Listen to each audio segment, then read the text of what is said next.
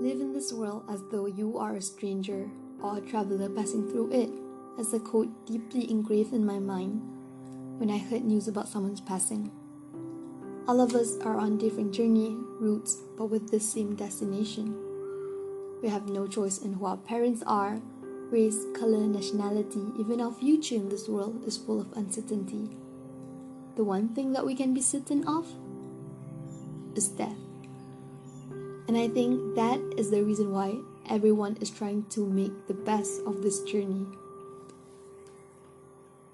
I believe that we are on this earth for a relatively short time to prepare ourselves for eternal life after death, as I believe that later justice will prevail to those who tried their really best in all given situations, be it through their good deeds, where they are spending their wealth, their health in this world, and proper punishment to those who did wrong or bad things in their life. In the beginning, as babies, we barely have any control over ourselves, as we were still figuring out the dynamic of how things are and how they work, from controlling our limbs, recognizing faces, even to recognize the pattern of how to communicate with others. For most people, these abilities comes natural as times pass, that oftentimes we forgot that there are people out there who do not have the luxury of being able to walk, see, hear, or even talk. As we grow up, observation and experience enrich one's mind to actually be conscious of options, in which leads to birth of free will and preferences. Coming of age where one is of sound mind, the meticulous plans out their journey, while the free-spirited follows wherever the wind blows. However, throughout the journey, many are overwhelmed by the decisions to make and often lost their ways, as they are stumped on the question, so often hovering one's train of thought. What is life? What is life?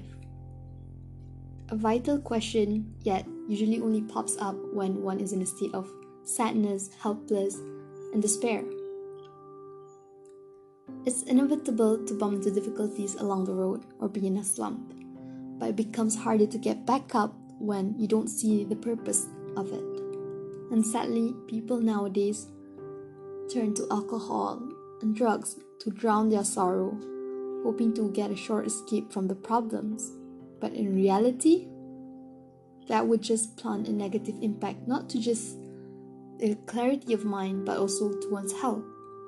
When I was a child, I envied adults, as I thought they would know it all. Although they have more responsibilities, but they can still do whatever they want. And I found out only later that adults can also throw tantrums, get as hurt, scared, confused, similar to a child. Everyone will definitely experience their feelings to be a son, a daughter, husband, wife, father, mother, and along the way you'll see flaws. Things might not be pretty, as everyone's trying to figure out their role. No one is perfect. We also have our flaws, mistakes that we know of or might not know of, regrets resulting from our past.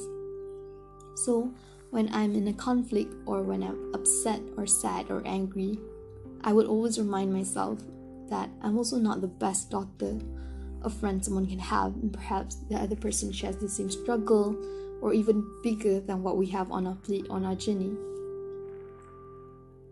And you need to remember that having to go through rough patches in life just shows that we're humans. And I believe God would never burden someone beyond one's capacity. And it is sad that nowadays people are also really scared of things that are unfamiliar to them. And it has been over-amplified to even their view of other people. And this has dangerously developed to inciting hate towards people that deem to be different from them, to the point that they forgot that at the end of the day, albeit the differences, they are just human beings trying to live life. And differences shouldn't be a reason to dispute, but instead a reason to strike a conversation to understand each other's views on life itself.